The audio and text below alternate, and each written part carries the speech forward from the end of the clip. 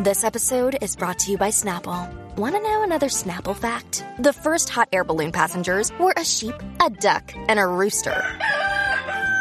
Ridiculous. Check out Snapple.com to find ridiculously flavored Snapple near you.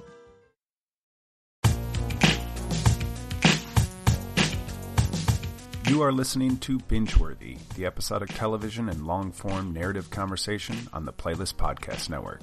Here's your host, Kimber Myers. Hello and welcome to Bingeworthy, the official Playlist TV podcast. I'm Kimber Myers, and today I have as my guest the feature writer for the playlist, Ollie Littleton. Welcome. Hi Kimber, how are you doing?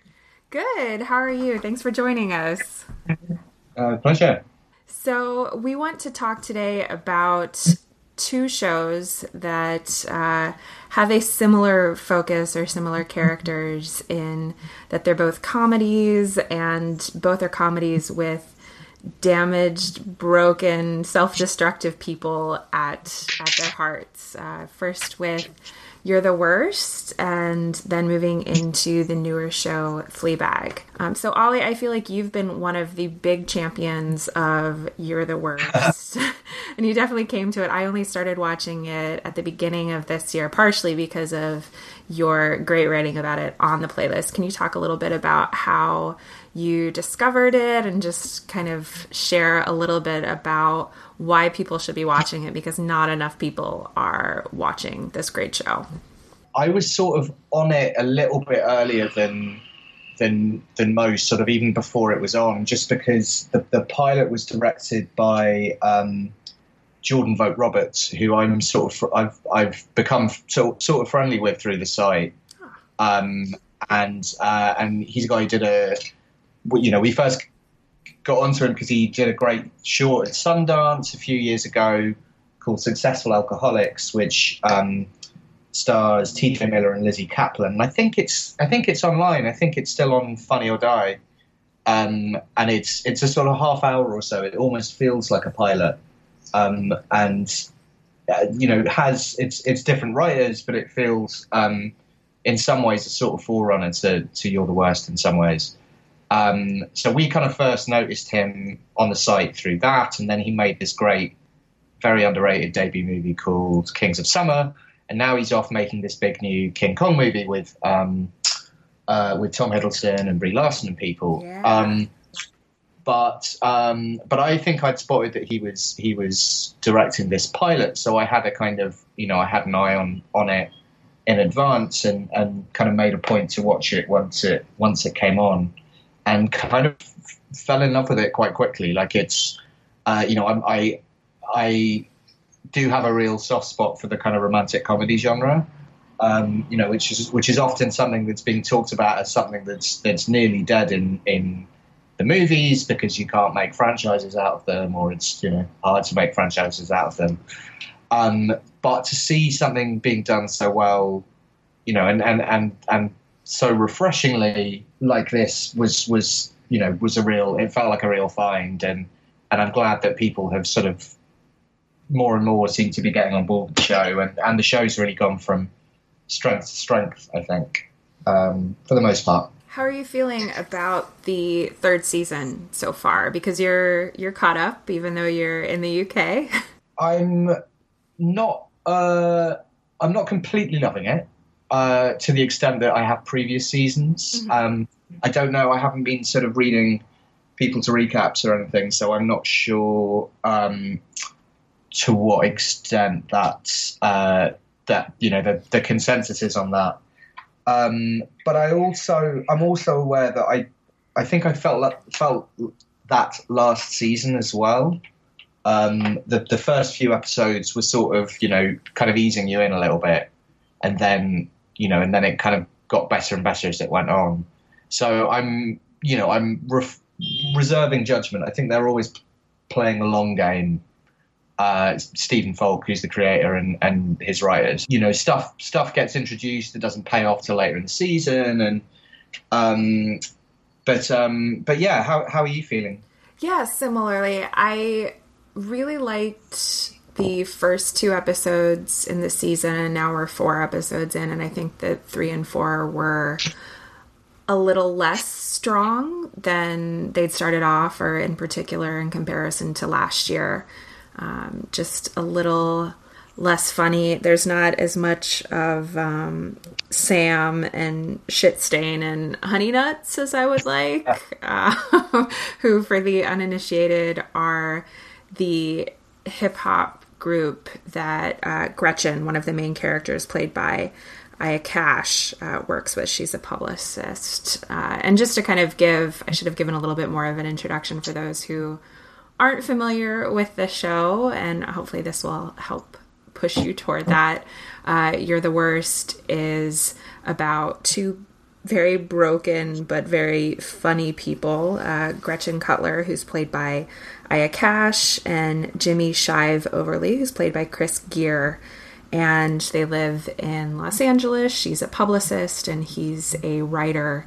And they start off their interaction. I don't necessarily want to say a relationship, since it does not really start off with that kind of formality. But they fall into this wonderful romance, which is really funny and honest and feels authentic, and that they're these people who are not perfect, and that it isn't about this like meet cute that goes well and then there's some misunderstandings and it all is wrapped up in a bow at the end. But and then the whole thing is just bolstered by the presence of Edgar, who is Jimmy's roommate in his apartment, and he is a veteran who is still struggling with the after effects of the war. And then also Lindsay, who is Gretchen's friend. And I don't know if you'll find 4 more, or I guess 3 really kind of compellingly terrible people. And then poor Edgar, who's just kind of along for the ride and is providing the sense of compassion and humanity that you don't necessarily see from the other 3. Yeah, no, he's definitely the sort of the moral center of the show. I think my slight reservations with it are less about the central couple this year, and more about the side characters. In that, for me, I think, and again, it's they're sort of, I think, slowly hinting towards the direction that it's going in with them, but both with Edgar and Lindsay, it's gotten really dark. I mean, and it's always been like a dark show, but in the first episode of the new season, it ended with Lindsay stabbing her husband, Paul, who is a great comic character, this sort of incredibly wet kind of eternally doting kind of sort of pushover who is inexplicably devoted to Lindsay, and that was a really interesting direction to take the show in. But and similarly, Edgar's sort of, who is a veteran, and they seem to be sort of focusing on his kind of PTSD stuff. He's come off his meds because he was having some sexual issues with his girlfriend, who's played by the brilliant Colette Wolfe, who we haven't seen much in the last couple of episodes, if at all. And I think that's been maybe one of the reasons I'm feeling sort of down on it. I think she was such a kind of such a great addition to the show last year. She's wonderful. I wonder too if she's going to be in a new show that's going to be on IFC.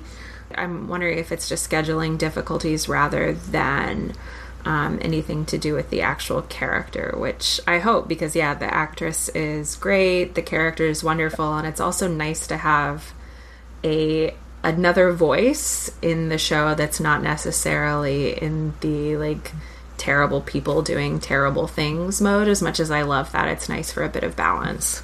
I think the show often is at its strongest when it's got a sort of when there is a sort of straight man or woman to play off, and it's what it was. One of my favorite episodes of last season was one where it followed a couple that lived nearby, a sort of older couple, and for the first 5-10 minutes of the episode, you didn't see Jimmy and Gretchen at all. You just sort of saw this other couple who were almost a sort of Ghost of Christmas Future kind of vibe of what would happen if they stuck around and had kids, and I think sometimes you need to see these characters through the eyes of other people a little bit to kind of readjust them and to sort of get out of that world a little bit.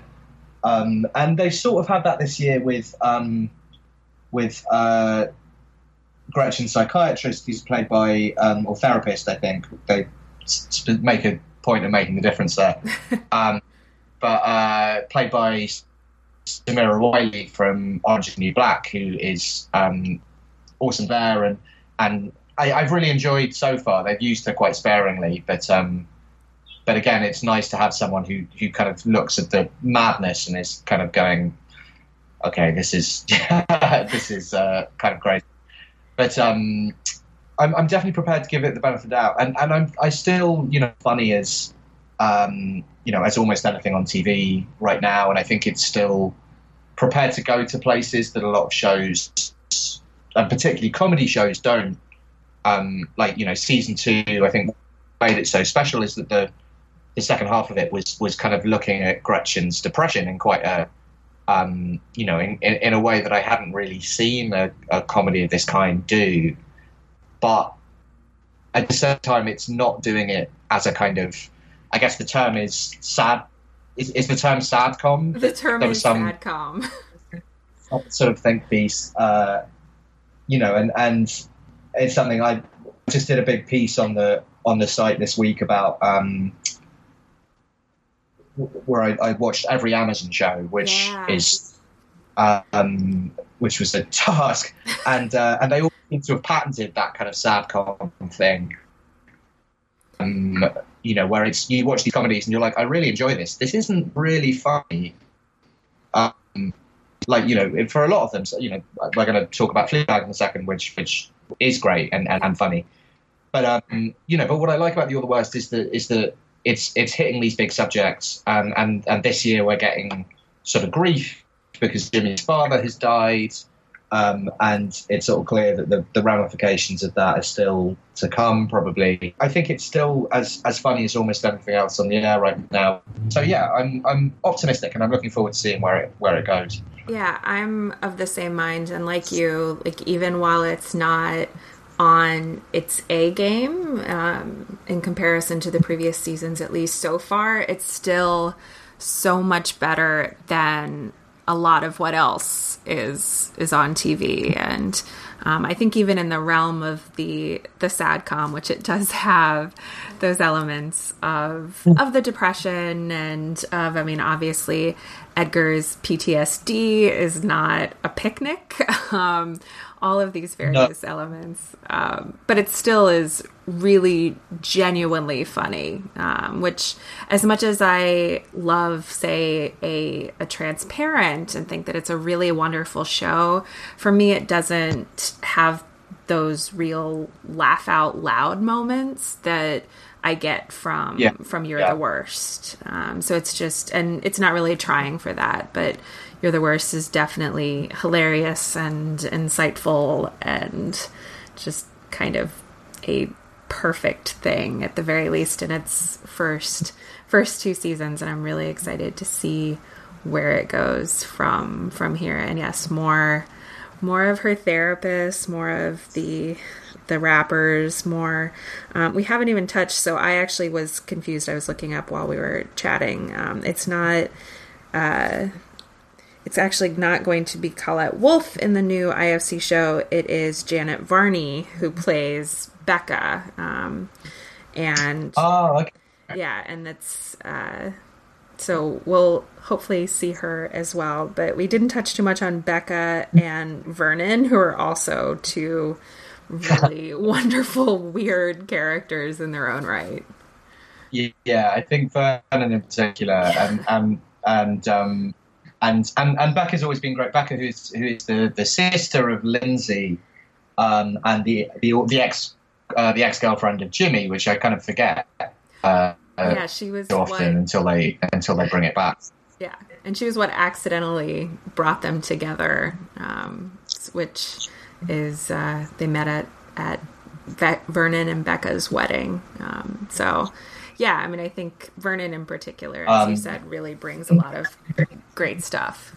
Can't find the actor's name. His name is Todd Robert Anderson. Yes, yeah. So no, he's great, and just brings a kind of different energy to it.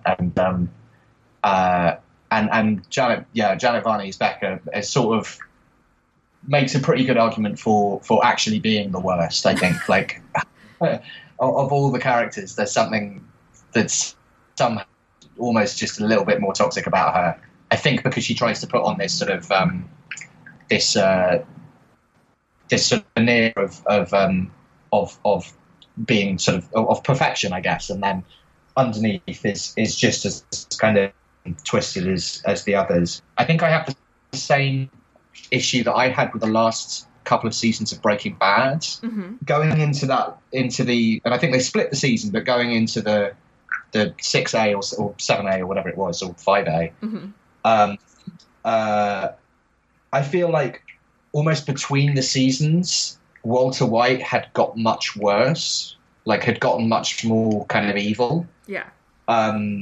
Like it sort of ended up at a point of obviously he crossed a lot of lines, but he hadn't, but he still felt like he was the kind of rounded human being that we'd always known. And then I remember coming back in on the season, on the new season, and going, I feel like it's almost like he's become completely transformed into the supervillain, and they kind of brought in elements of humanity as it went on, but I remember just being a bit sort of discombobulated, what felt to me like a shift there.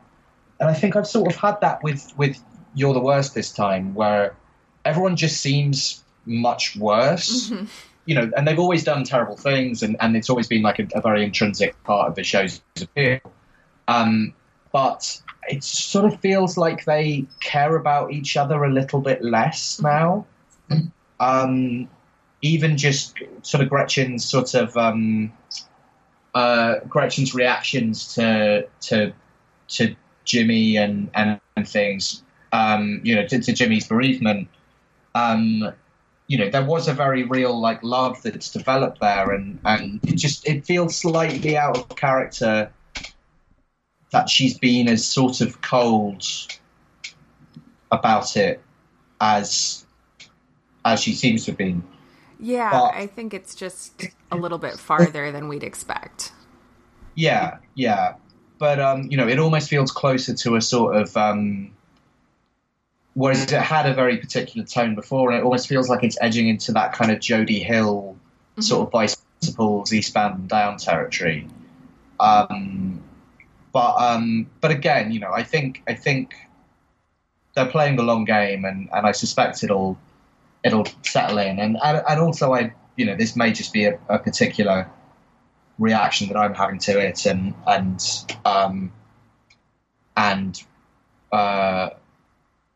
if I did binge watch the entire series from the beginning, I'd be like, no, actually, it's like completely in keeping with their behavior throughout. Yeah, this is my first season not binge watching it, and I agree it might play differently if you do binge watch it. I feel like it's the type of show that really benefits from that type of viewing, especially as you see the characters and really just get to live with the characters in that mode. So this is definitely an endorsement for binging it, which here in the States you can do the first 2 seasons on Hulu, and then you can get the new season on FX's app because it's on their offshoot FXX. Hey there, listeners. Just wanted to jump in here. This is your podcast editor, Eric McClanahan, and just telling you about our other shows on the Playlist Podcast Network, of which Bingeworthy is one of our shows. Also included are Adjust Your Tracking, Over Under Movies, and the creatively titled The Playlist Podcast, our mothership show. We've also partnered up with awards campaign blogger Gregory Elwood, and he has launched his own podcast called Four Quadrant. So make sure to look for that, but you can find all our shows on the Playlist Podcast Network over at our iTunes feed on the Playlist Podcast or at theplaylist.net. Now back to the show. Maybe this is a good time to transition into Fleabag, which is a much newer show. And just to kind of give a quick overview of that, it's available on Amazon Prime here, and it played on, was it BBC 3 in the UK? I think it was BBC 2, but I would need to check that. It definitely it premiered online first and then rolled out on BBC 2 week by week. Nice. It's a bit like Catastrophe in that I think it wasn't Amazon didn't develop it, but they picked it up from the UK. I think before it was broadcast. I think so. It's been in the works for a while. But for anybody who's not familiar, especially since it just premiered on Amazon Prime here this month, so it's very fresh, and I feel like, other than Transparent, it's a little bit tougher to get love on Amazon Prime, so hopefully people will check this out. But it's a 6-episode comedy show that's been adapted from a play about a woman named Fleabag, played by Phoebe Waller-Bridge, who also really led and created that play, and she's very much at the heart and soul of this show that's about Fleabag, who is a woman living in London, who is obsessed with sex, who is driven by grief and depression and loneliness, and it's a comedy, and quite a good one, which I started watching on a commuter train going up from New York to Connecticut, and I do not recommend watching it in public. I could see. I was like, that wouldn't be a good idea. I was looking around, making sure there were no kids, because like the first episode is pretty heavy, in particular on the sex and anal sex in particular. Great commuter viewing. But other than that, wonderful show. And you, as you were saying earlier, you did a ranking this past week of all of the Amazon Prime shows. Do you want to talk about where Fleabag ended up in that list and why? We ended up putting it number 2. Yeah. To Transparent, which is partly because, if I'm being honest, there aren't that many great Amazon shows yet. I'm hopeful that more will come along. But it's also just really good. I mean, I was away when it was sort of airing in the UK, but caught up on the BBC iPlayer just before it came on Amazon, and was just kind of blown away by it. It's a really easy binge because it's just 6 episodes or something in part. But even though it's tackling some quite difficult subjects, it feels very just watchable and sort of accessible in a way.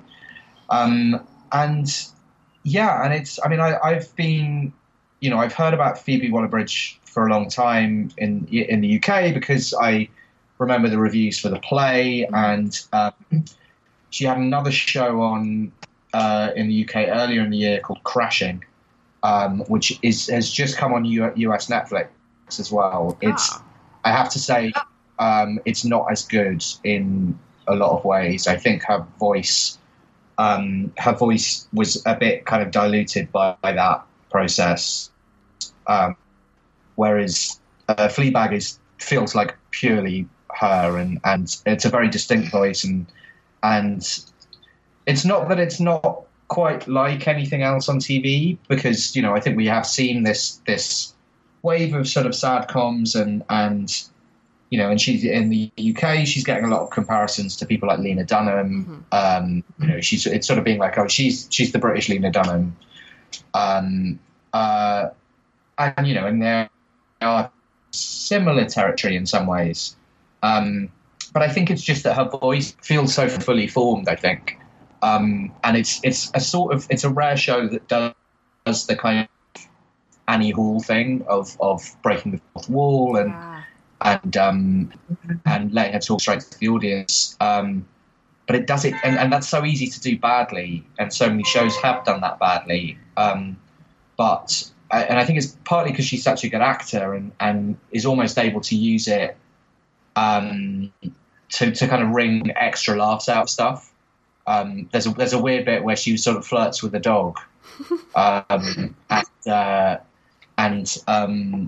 it's just, you know, throws away these little laughs and these little sort of asides to the camera, just a little like glance or something, and it's enough to really make it. You know, it just gives it extra gags in a way, but also I think what's so smart about it is the way that it, as you go on, you kind of realize more and more that she's kind of an unreliable narrator.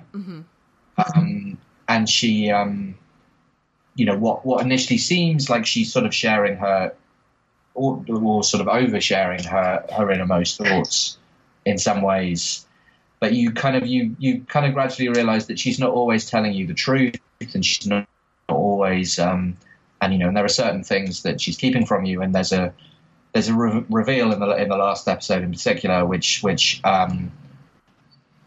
I just didn't see coming, and it really kind of blindsided me, and sort of turns almost everything else on its head. It's not quite a twist, it's but it has a real dramatic punch to it. Absolutely. It felt, even though I saw it coming, which I almost never do. I saw it coming, but it was still just devastating, and I felt like very true to the show and true to the character, and it just really was a punch in the gut. I thought it was fantastic, and it's just the breaking of the fourth wall makes it so intimate. Even though she's an unreliable narrator, I still feel like we know her very well, or think we do, in a way that's tough to get to in just 6 half-hour episodes. And I think she's sort of tapping into a particular sort of millennial anxiety, and that sort of, I guess, that interplay between being a feminist but also having very particular kind of sexual tastes, or you know, and also I guess something that isn't as specifically millennial, but the sort of play off between the kind of sexual revolution, but you know, and but also, you know, your kind of personal happiness and your mental health in some ways. But I think one of the things that most impresses me is that it's also not just a one-woman show, which the stage version, I mean, literally was a one-woman show. But I think all the other characters are so beautifully drawn as well. And actually what I love almost the most about the show is that even though it's Fleabag herself is obsessed with is obsessed with sex and her relationships with men. The show is really much more about her relationships with women. Absolutely. And specifically her sister, who's played by an actress I haven't seen before called Sian Clifford, who I think is amazing in the show. And also in large part with her relationships with her mother and her friends who are both dead by the time that the show has begun. And you know, and it's even now it feels sort of dispiritingly rare to have a show that has this kind of focus on purely female relationships.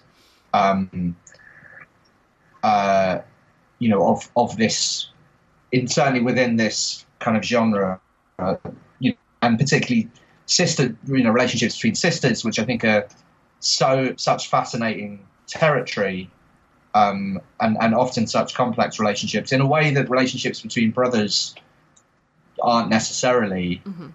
I think there's a kind of complexity to that, and it's so untapped in so many ways. Like, I kind of maintain that one of the reasons that like Frozen did so well is that story feels fresh because it's about this sort of relationship between two sisters. And I think that kind of tapped into a kind of a need for that and a want for that. And even though Fleabag could, and I can't stress this enough, could not be any more different from the Disney musical Frozen. But in a way, there is a strange kind of common thread to that. No, I totally agree. And that was one of the things. I mean, first after watching Frozen and then watching this, I wanted to call my sister, and our relationship is very different than the one between Fleabag and her sister Claire. But the core of it still feels very familiar. And I did text her and I was like, you need to watch this show. I mean, not only because it's right up her alley, but because, like you said, that dynamic between sisters is so rarely highlighted in a show. And here it just feels very authentic and very new in a way that it shouldn't be, because, I mean, how many pairs of sisters are there in the world? But the other relationship I have to call out because I love it so much is her interaction with her godmother, who's played by Olivia Colman, who's just awesome and like wicked and manipulative, but in this very sweet, she comes across as very sweet initially. And I think that that's one of the interesting things too, is how your perception of her changes from her first appearance early on in the episodes until the final episode, where it feels like a very natural transition, but it is just like, this woman is something. Olivia Colman has sort of reached the point, particularly in the UK now, where she's reached that Jim Broadbent sort of status of she's everywhere, and she's a national treasure, and everywhere you look, she's turning up in a show. But I, frankly, the more that happens, the better. I think, like, she's so good in everything. Absolutely. And just really sort of, it's the purest kind of expressions of passive aggression that I think I've ever seen in a sort of, in film or TV. Really, it's everything she says is so nice for so long, and like you say, but then under it, there's always this sort of, I just wish you weren't in my life feeling about her. Which is, so she's so great, and she's had a good run. I don't know if you saw, I feel like it didn't get a lot of play in the US, but there's a show called Flowers. No, I haven't seen it. Which something called CISO, which I don't know what that is, but it's thinking service of some kind. And she's in that. She's one of the leads in that, and again, brilliant in that, in a very different, with a very different character. So no, and I mean, everyone's great in it. Brett Gelman, who's I guess probably more familiar to American audiences than he is to the UK audiences. He's a sort of improv guy, and he's done a lot of he's popped up on a lot of shows, as a guest star, and someone who I find funny, but he's someone that like a little bit can go a long way for me sometimes. I remember he was a regular on an FX show. On an FX show called Married with Judy Greer, which was kind of an underrated show, but I just found him a bit big on that, a bit sort of a bit too much, and here he's actually nicely understated. He's still kind of playing a Brett Gelman type, but he feels very kind of recognizably human at the same time, and you know, he's kind of a shit, but well, no, he is an enormous shit, but you feel that he's a rounded person. He's not just a caricature. And I think the show, almost my one reservation about the show is that, and it's I don't think it's the actor's fault. I think it's maybe just some sloppy direction. But she meets a guy on the bus, yes. Who comes back a little bit. I think that the character is literally credited as Bus Rodent. He is, and played by this British sketch comedian called Jamie Demetriou, who's really funny, and is you know, a big kind of a fast rising star. But the character, he feels like he's in a different show from everyone else, and it slightly threw me. I think it as good as that first episode is, that character felt like he's from sketch comedy rather than from this sort of world that the show, which is a sometimes heightened world, but and I don't know, that character sort of just threw me a little bit, like he just felt a bit bigger than everyone else. I don't know how you felt about it. Yeah, no, I agree. I think that the show overall features these characters who are completely believable in who they are and the mistakes that they make. And he did seem a little bit over the top, both in the character himself as well as in one of the obviously the notable physical element of his teeth, hence Bus Rodent. But I just, it was not my favorite part of the show, which I think I agree is just otherwise really wonderful and feels unique in the world of TV and its voice.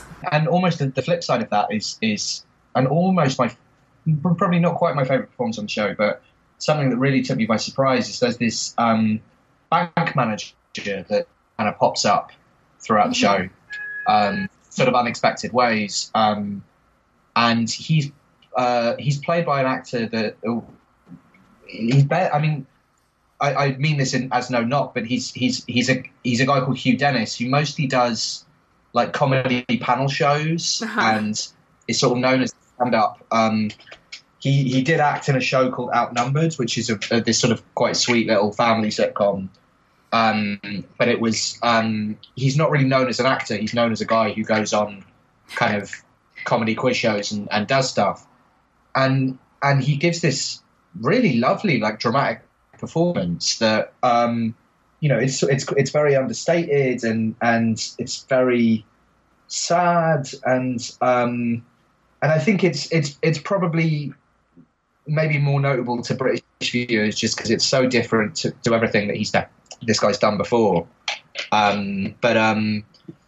just think, and he has this amazing monologue in I think what's maybe my favorite episode of the series, which I think is the fourth one, when she and her sister go on this sort of retreat. It's not quite a spa weekend, but it's a sort of a sort of getaway where they're meant to be quiet and work on themselves, and he bumps into Fleabag there and just gives this really beautiful speech, and it's one of my favourite scenes of TV kind of all year. It was a wonderful moment, and having that bit of background that you just explained about the actor really adds a nice dimension to it that I hadn't known before. That these aren't the types of scenes that he usually does makes me even more impressed by the performance, particularly in that moment. Yeah. So yeah, and I think it's also worth. I feel like I slightly knocked the director there, which is a little earlier, which is slightly unfair because I think I'm just looking up Harry Bradbeer. One of my bugbears about British comedy is that it's often just very you'll look at a show and it feels like it could have been on 20 years ago. Mm-hmm. It's often done in quite a traditional manner, and and just looks very visually flat. And whereas I think in the US there's been these shows like Master of None, which just look beautiful as well as. And I always feel like comedy. Sometimes there's a feeling, and you see it in movies with people like Judd Apatow and even Adam McKay, where they're just like, let's not really bother like lighting this. Let's just want to we have to shoot 12 alternate takes. I say that with love. I love both of those guys. But Fleabag just does feel it's got a real look to it, and I think it's really well directed. He knows exactly where to catch the little moments and the little sort of observations, and particularly, it almost feels like the camera is in a relationship with Fleabag and herself. So that's nice to see, and I hope we get more of that. Just to kind of wrap up, what else are you watching and are excited about right now? Well, I'm behind on everything, as all of us are, and also I'm in this sort of waiting point where a lot of the new shows haven't made it to the UK yet. I loved Atlanta, the pilot. I thought that was great. Mm-hmm. And I really liked, which I just saw, The Good Place.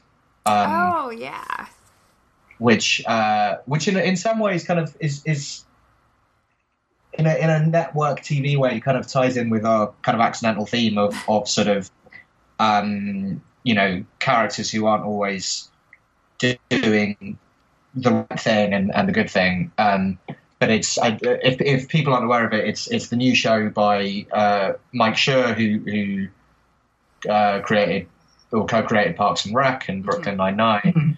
And it's Kristen, a woman who ends up in, it's not heaven, but it's called The Good Place. She dies and there, and it appears is there by accident, but she wasn't a very nice person.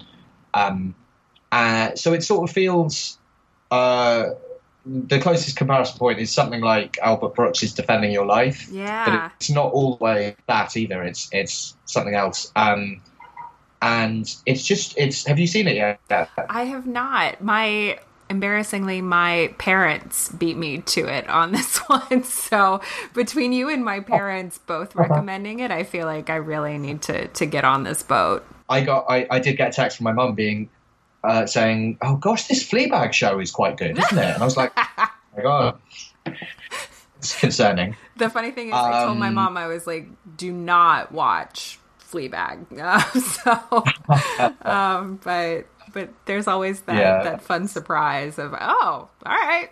The Good Place, I think it's more than any kind of US network show, and it seems like it's going to be talking about kind of ethics and morals and that stuff, but with that kind of warmth and kind of detail to character that we've sort of come to expect from Mike Schur. So yeah, I'm excited to. I don't know whether. Parks and Rec took years to get to the UK, and I think it's literally only in the last month that the whole thing has suddenly has come on Amazon. So it's sort of people are still catching up on that. So I have no idea if it'll actually if it will make it in any sort of serious form. But what's nice about Netflix and Amazon these days is that it is a lot more stuff does make it over faster. So hopefully it won't be too long before I can watch a bit more of that. And then it's sticking with the comedy vein. I'm enjoying those two, and I'm looking forward to Transparent. I'm going to get stuck into soon, and actually I'm hearing things about Easy, which is the Joe Swanberg sort of anthology series. So I'm looking forward to catching up on those, and like everyone else, I'm obviously completely gripped by this new series of American Horror Story where this orange man is running for president, and everyone is completely terrified about what's going to happen, and take my eyes off it. Gross. It's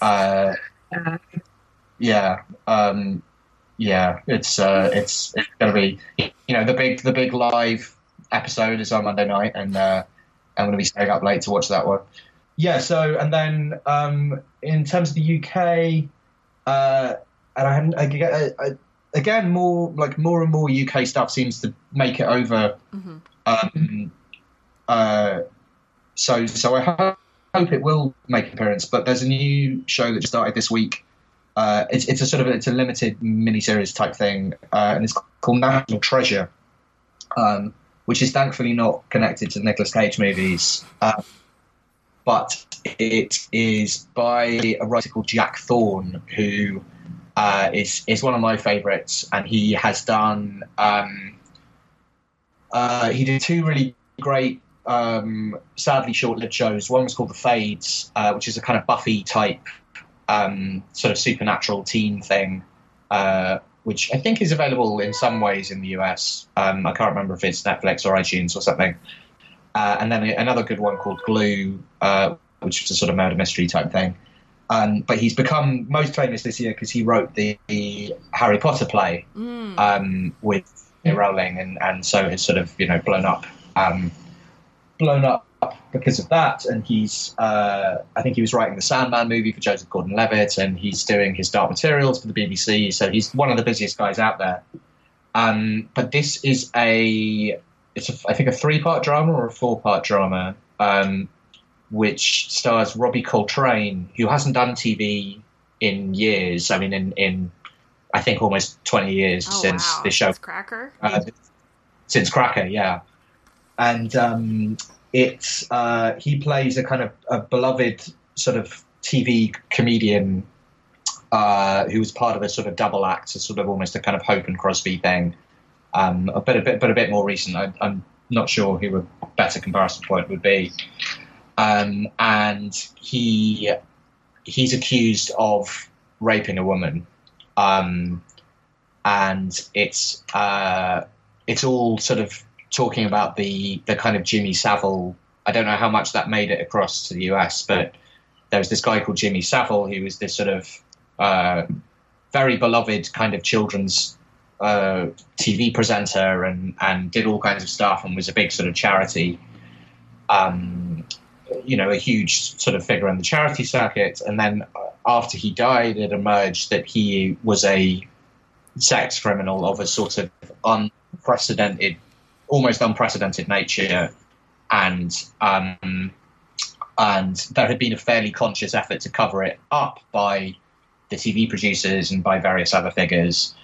And it then led to this, what they called Operation U-Tree, which was an investigation into other historic sex crimes, often by famous figures. And so a lot of like radio DJs were tried and in the most case convicted of this stuff.